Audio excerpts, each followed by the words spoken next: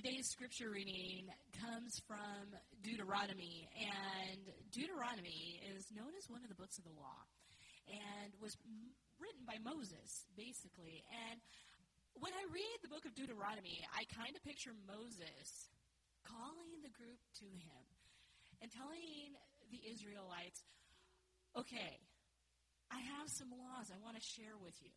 And I know what he was looking at, because as a teacher, when I say we need to go over classroom expectations, the look, that I get, right, is like, are you kidding me? I thought we were doing something fun.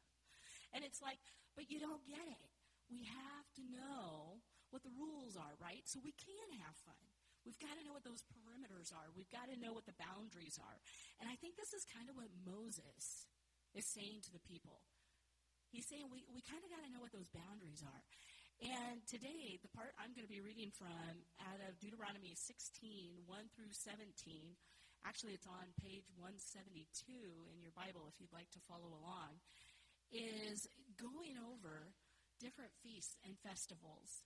So it shows, sometimes you can have a little fun in a godly way. Observe the month of Abib by keeping the Passover for the Lord your God. For in the month of Abib, the Lord your God brought you out of Egypt by night.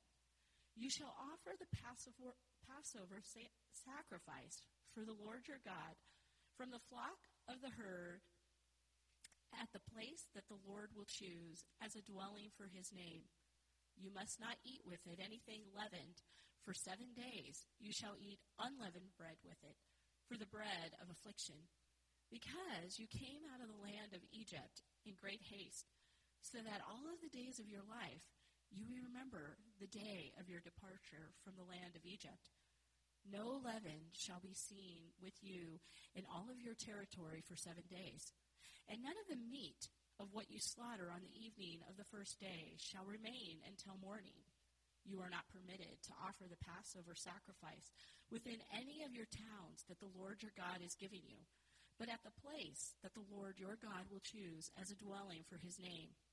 Only there shall you offer the Passover sacrifice. In the evening, at sunset time of day, when you departed from Egypt, you shall cook it and eat it at the place that the Lord your God will choose. The next morning you may go back to your tents. For 6 days you shall continue to eat unleavened bread. On the 7th day there shall be a solemn assembly for the Lord your God, when you shall do no work. You shall count 7 weeks. Begin to count the 7 weeks from the time the sickle is first put to the standing grain. Then you shall keep the festival of weeks for the Lord your God, contributing a freewill offering in proportion to the blessing that you have received from the Lord your God. Rejoice before the Lord your God, you and your sons and your daughters and your males and female slaves, the Levites resident in your towns, as well as the strangers, the orphans, and the widows who are among you, at the place that the Lord your God will choose as a dwelling for his name. Remember that you were a slave in Egypt, and diligently observe these statutes.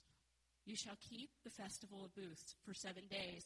When you have gathered in the produce from your threshing floor and your wine press, rejoice during your festival, you and your sons and your daughters, your male and female slaves, as well as the Levites, the strangers, the orphans, and the widows resident in your town. 7 days you shall keep the festival for the Lord your God at the place that the Lord will choose. For the Lord your God will bless you in all your produce and in all your undertakings, and you shall surely celebrate. 3 times a year all your males shall appear before the Lord your God at the place that he will choose, at the festival of unleavened bread, at the festival of weeks, and at the festival of booths. They shall not appear before the Lord empty-handed. All shall give as they are able, according to the blessing of the Lord your God that he has given you. This is the word of the Lord.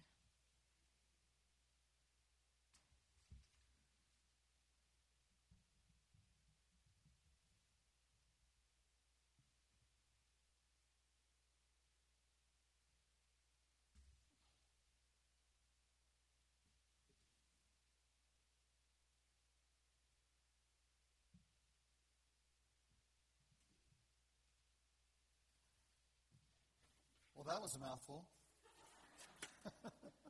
Right? We don't usually, kind of hang out in the Old Testament, especially in the book of the Torah, the Old Testament law, Deuteronomy, like Corey was saying, or Leviticus. We're going to be looking at Leviticus later on.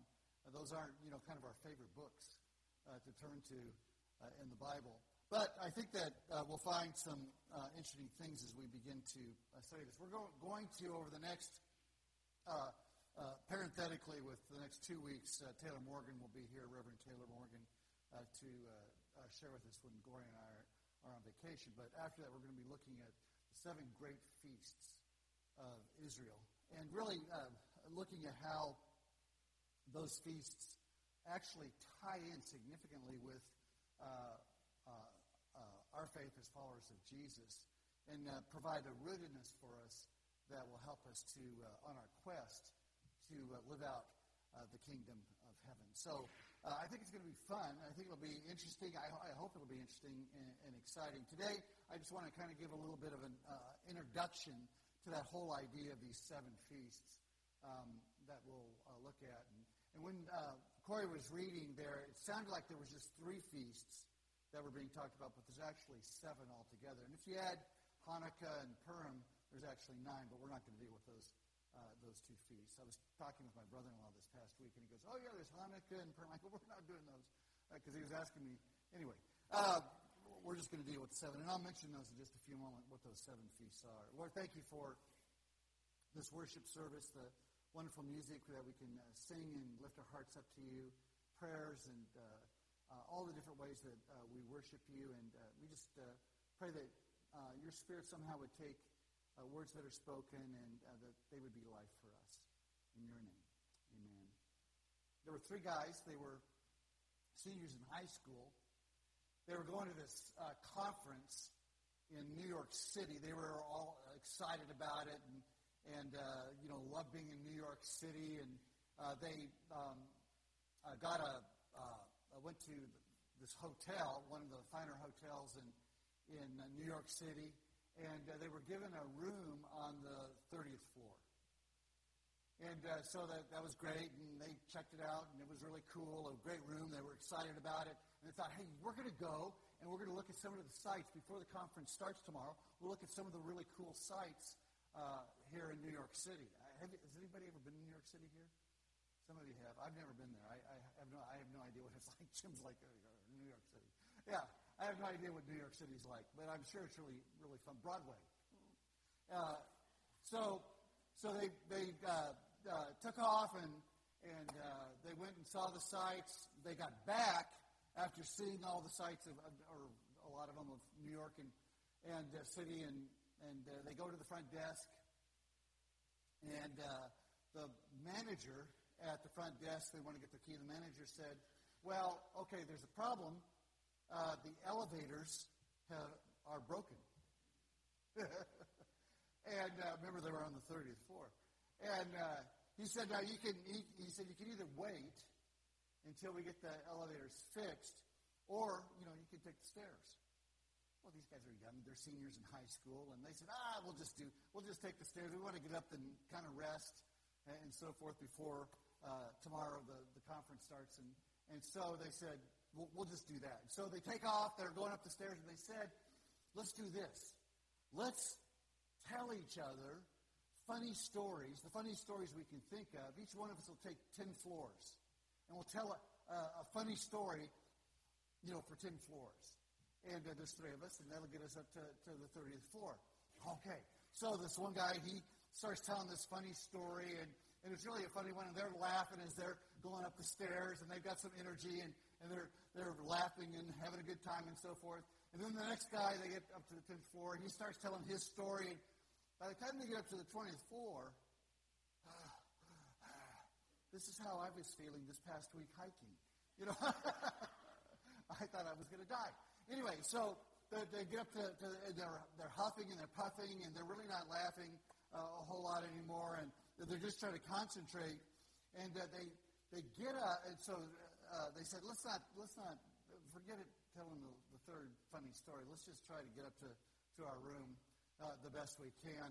they get up to floor 29. And all of a sudden, the one guy who hadn't told this funny story yet, he sits down on the step, and they're just exhausted. He starts laughing.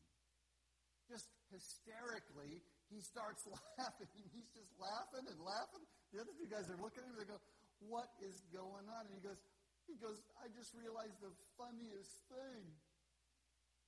He goes, we left our key downstairs.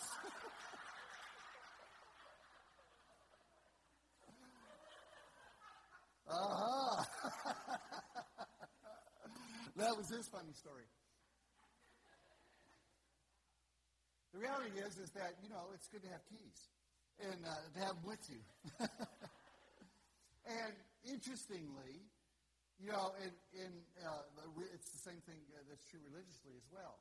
Well, we are in this Judeo-Christian tradition, as followers of Jesus. And really, in a lot of ways, the Old Testament provides a key for us to comprehend and understand the New Testament and what Jesus was teaching and what this table means and the sacraments that we have. Besides this table, baptism and all the other aspects of our life as Christ ones. And so when we look back and begin to look at the Old Testament, in particular these feasts, they had these feasts, and these feasts were very significant in order to really comprehend and understand what we trust in and believe in. And so we tend to, kind of swim around as Christians in the New Testament and splash around there, but it's good for us occasionally to take a leap over to the other side of the pool and try to comprehend and understand the Old Testament as well. I mean, like Corey said, at least my tendency, I don't know about you, my tendency is like, oh my gosh, that stuff is so boring back there, All that, really? All that stuff about, we got this feast, and then you got this feast, and you got to make this sacrifice, and you got to roast, the lamb, and not boil the lamb, and you got to do all this stuff, no leaven. That stuff is so boring. Right? That's how we tend to think about it. But actually, it's pretty interesting stuff. And I'm hoping that over the next several weeks when we delve into this, once we get back from vacation, that we'll be able to see how interesting it really is and how it provides in some ways a key for us to understand the New Testament. So today I just want to give an overview of these feasts. These 7 feasts are Passover. We're familiar with Passover. How many of you have been to the Monday, Thursday services that we have in here? Okay, so a lot of you know a lot about Passover because of those services and maybe some of your own reading as well. Right after Passover, the celebration of Passover is a one-day feast called the Feast of Unleavened Bread. And then that is followed by a feast of 7 days called the Feast of First Fruits. And so you have from Passover to the Feast of First Fruits, 8 days. And then you have 7 weeks that follow with a celebration at that time of the Feast of Weeks. 7 weeks. We call that feast, what do we call it? Not Christmas, but thank you for trying. Appreciate that. Pentecost, right? Pentecost. Penta, 50, 49 days plus 1. Pentecost is the Feast of Weeks. That's what we call it. Then there's the Feast of Trumpets in the fall, and the feast, one-day feast called the Day of Atonement, and then the Feast of Tabernacles. So you have these 7 feasts that were celebrated by the people of Israel. It's interesting. Moses writes in here, in verse 16 of our passage, he says, 3 times a year, all your men must appear before the Lord your God at the place he will choose. At the festival of unleavened bread, that's the week that follows Passover. The festival of weeks, that's what we call Pentecost. And the festival of tabernacles, that's in the fall. And that was a feast to celebrate the end of the harvest season. And so if you lived within 20 miles of Jerusalem, because that was the place where the temple was, that God chose to be his dwelling, if you lived within 20 miles as a male, you had to go to those feasts, those three feasts, and celebrate at that time. They were called the Pilgrim Feasts. But in a sense, they encompass all seven. So let me just share with you just a couple of elements about these feasts that will help us as we begin to look at them more specifically throughout July and August. First, and you can find some of these in that little section, the sermon points that I have at the back of the bulletin. You'll find these points there. First, festivals, these feasts or these festivals, and I use that word interchangeably. These festivals are holy assemblies of honor to God.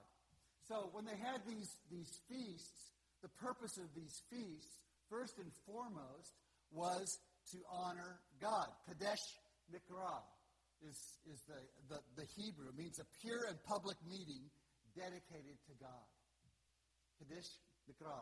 And so they would have these public meetings, these public festivals or feasts, as a way to honor Almighty God.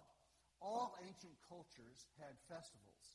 If you've ever been to any other countries and look at some of their what they've done in their ancient times, you'll see that all ancient cultures had festivals. When Gloria and I were in Peru, where's Gloria?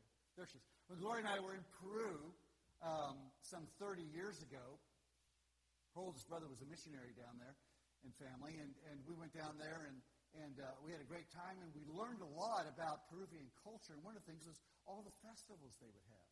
They would all these week-long, just crazy festivals and feasts that they would have, and all ancient cultures had those. And a lot of the feasting and a lot of the festivals that cultures would have would be first and foremost to celebrate in one way or another harvests.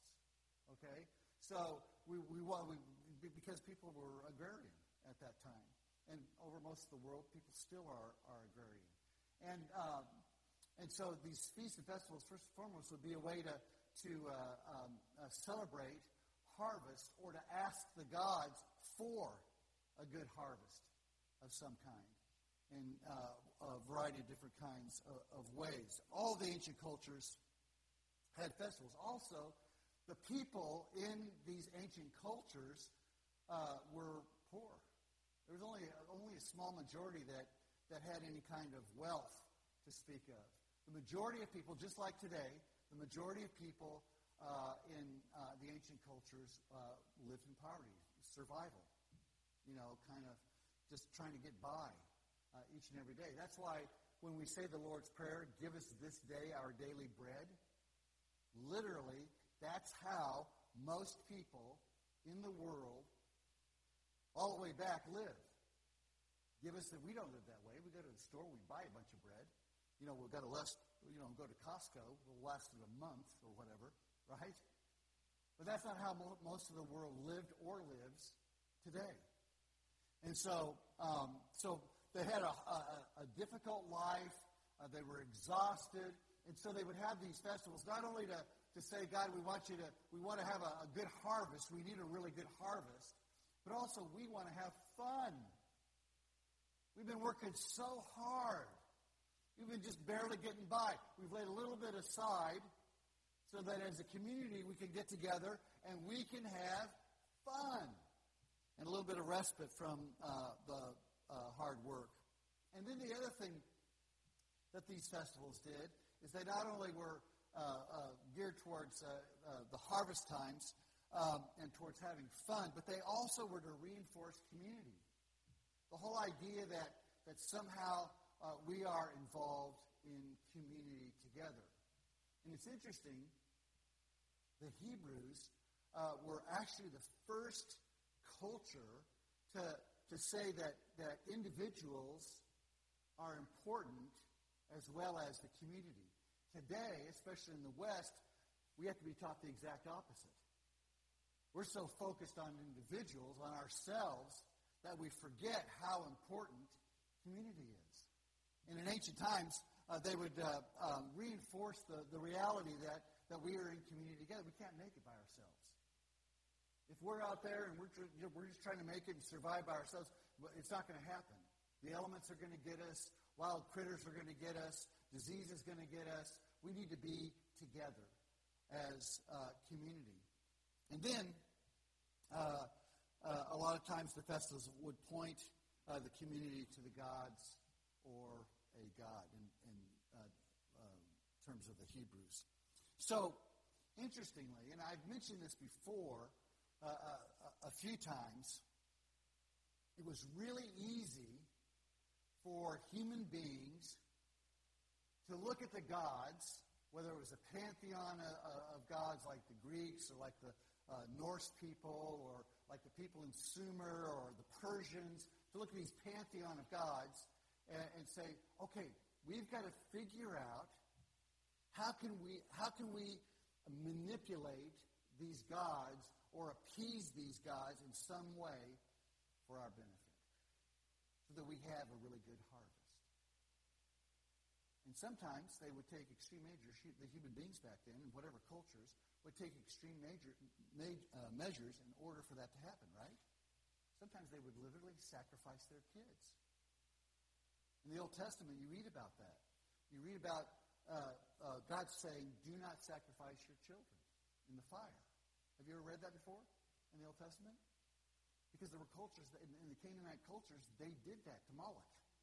They would sacrifice in order to somehow manipulate the god, the territorial god, or the gods, to somehow bless them, take care of them, bring about a fertile harvest for the community. And so there was this idea of gaining favor with the gods or appeasing the gods' wrath in some kind of way. But for Israel, that was not the case. Israel was very, very different from all the other cultures. Israel said, no, we're not going to try to somehow manipulate God or gain favor with God or appease God. We are going to honor God, Kadesh Mikra. We are going to honor God with our festivals and with our feasts. And so their festivals, these 7 festivals, reflected covenant relationship with God.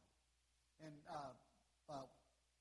later on in July, I'm going to be talking about the characteristics of a covenant. Because I bet you none of us know what those characteristics are. And yet, right here is reflected the characteristics of a covenant. And we find the reality of that clear back in the Old Testament. In fact, all the way back to Genesis. Chapter 15. And so we'll look more at that soon. So the Israelites, rather than trying to appease God or trying to manipulate God or find favor in some way with the gods, the Israelites wanted to exalt God as the Creator and as the Lord. We can, because we're human beings, and we're not any more different from the ancient peoples than anyone else. We can either try to manipulate God or honor God, right? In our own lives. We can try to make deals with God. Well, if you do this, God, then I'll do this, right? We try to come up with some kind of a way. Oh, this is going so bad. Okay, God, if I just do this, then maybe you'll bless me over here with this. And so we can do that, or we can live our lives like the Israelites were instructed to live their lives. First and foremost, Kadesh Mikra, to honor God. We can either do what I want you to do for me. God, you do what I want you to do for me. Or I will do what you want of me. You see the difference? God, do what I want you to do for me. You cater to me. Or I will do whatever you want, God. Whatever you want of me. manipulating God or honoring God. There were these two guys. They were two sailors. They were out on a raft. Bev was talking about, we're going to have a raft up here. I don't know, probably on the 15th, Bev, we'll see a raft up here for VBS, and they're putting a raft together. And these two guys, they were out on a raft, and they'd just given up all hope of rescue. They're out on the ocean, and they're floating around, and they're giving up all hope of rescue. And one of the guys begins to pray, and he says, "Oh, Lord, I've led a worthless life. I've been unkind to my wife, and I've neglected my children. But if you'll save me, Lord, I promise." And just as he said that, the other guy said, "Wait a minute, I think I see land." And the guy stopped.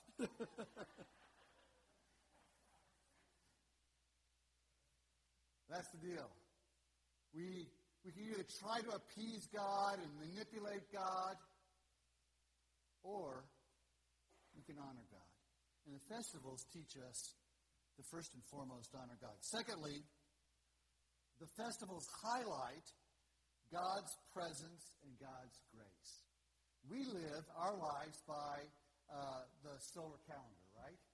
This is July 1st, the starting of the 7th month of the solar year. I always tell people when I wish them happy birthday, I said, "Well, another trip around the sun." Woo! Made another trip around. Jimmy made another trip around the sun almost. He's got a week to go.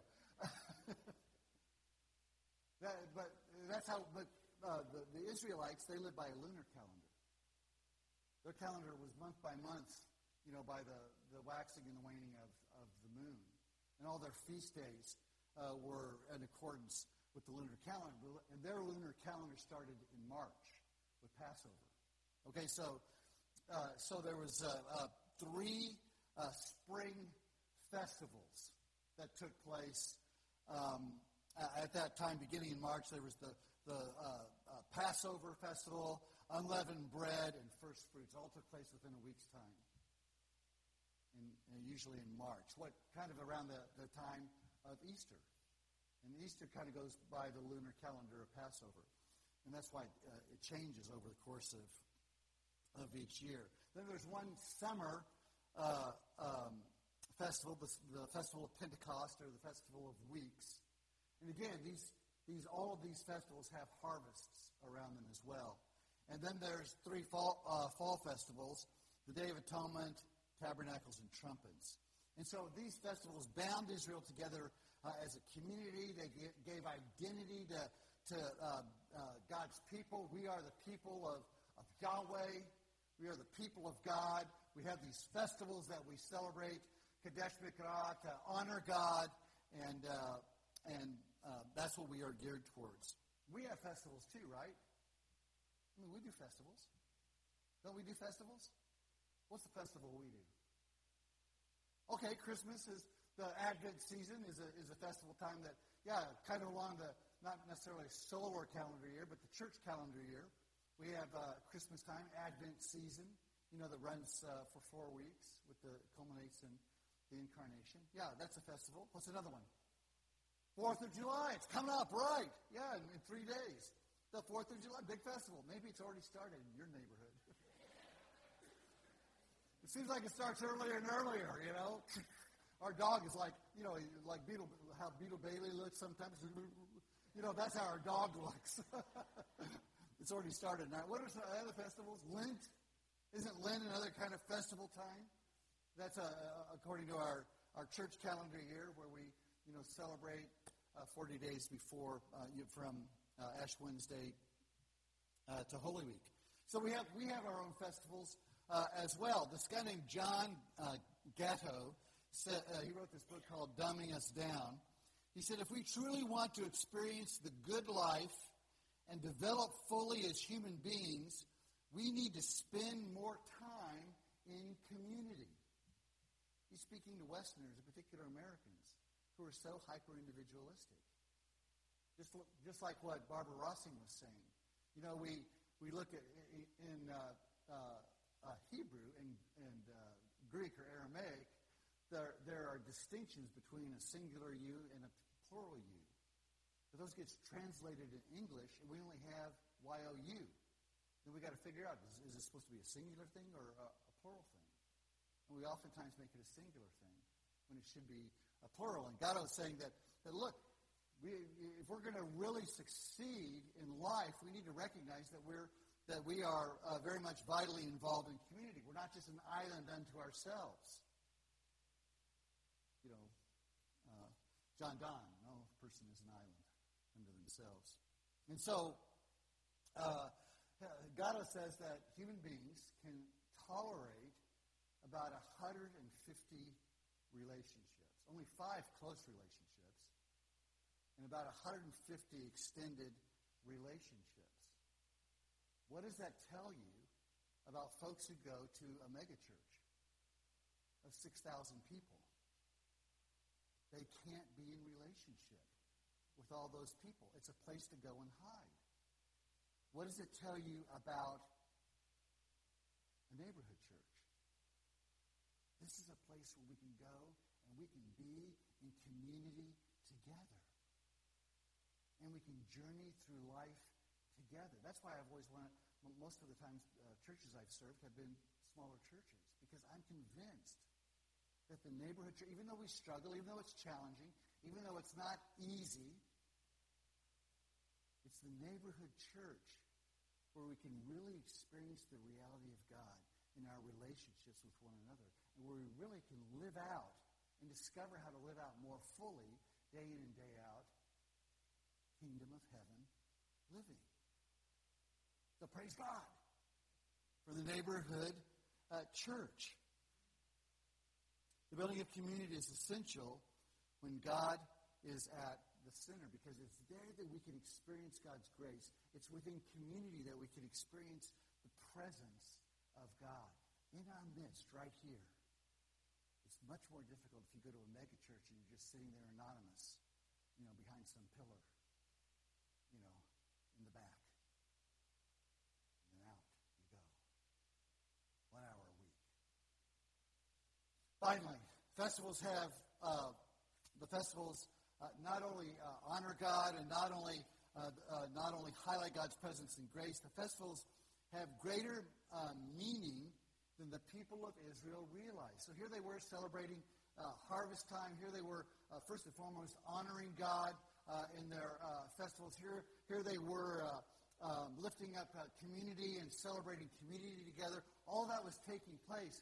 But these festivals that Corey read about in Deuteronomy 16, that we'll read about later in July and August in Leviticus 23, when we read about these festivals, they actually have a deeper meaning than all of that. These festivals, actually, the Israelite people obviously didn't realize this, but these festivals actually foreshadow God's saving work for all of humanity. The Israelites didn't realize that, but that's what these festivals do. They literally foreshadow God's saving work for all of humanity. Listen to what Paul writes in Colossians chapter 2, verses 16 and 17. He's writing to the church in Colossae. He says to them, do not let anyone judge you by what you eat or drink, or with regard to a religious festival, a new moon celebration, or a Sabbath day. These things are a shadow of the things that were to come. The reality, however, is found in Christ. These festivals are just a shadow, a foreshadowing of what is to come in the person of Jesus. Someone wrote and said the ceremonial laws were indispensable to Old Testament times, but they're no longer applied to where those that have been freed in Christ. An eggshell is essential before the chicken is hatched, but would it not be absurd to insist that the chick should always wear the shell? Wouldn't that be silly? We have these festivals that are here. They point us, they foreshadow to the reality of Jesus. We can see that in our sacraments. We can see that in the sacrament of communion. We can see that in the sacrament of baptism. We can see that, and I'll be sharing that and explaining that in the weeks ahead. We could see the reality of that. But wouldn't it be silly for a chicken to run around with a shell on it, trying to keep the shell on? And the same with it, we're free in Christ.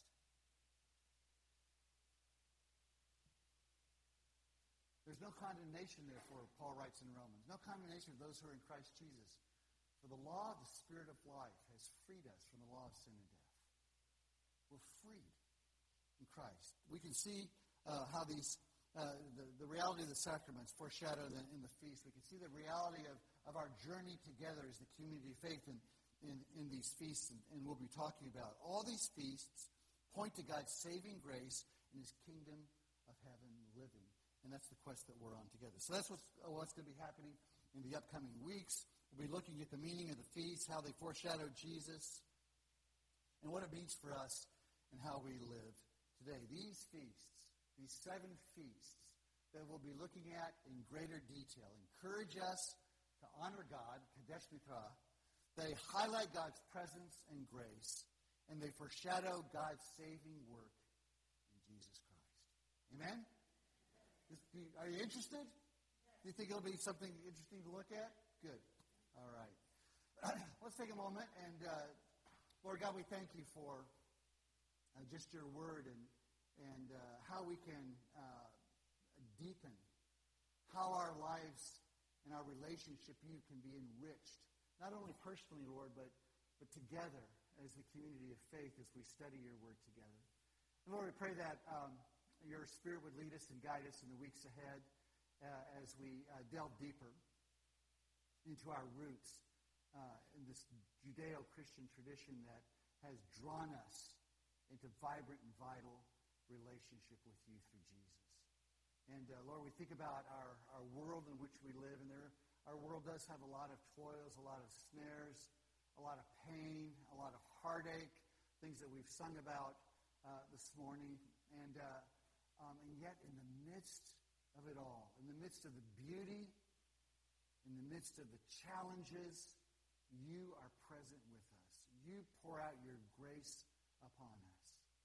And how you long and yearn for us as human beings across this globe, in these war-torn places, in these places of pain and heartache, these places where there is loss, how you yearn and long that we would have eyes to see, that our hearts would be open to the reality of who you are. Lord, you encourage us to open our hearts as we pray the prayer that you taught us to pray.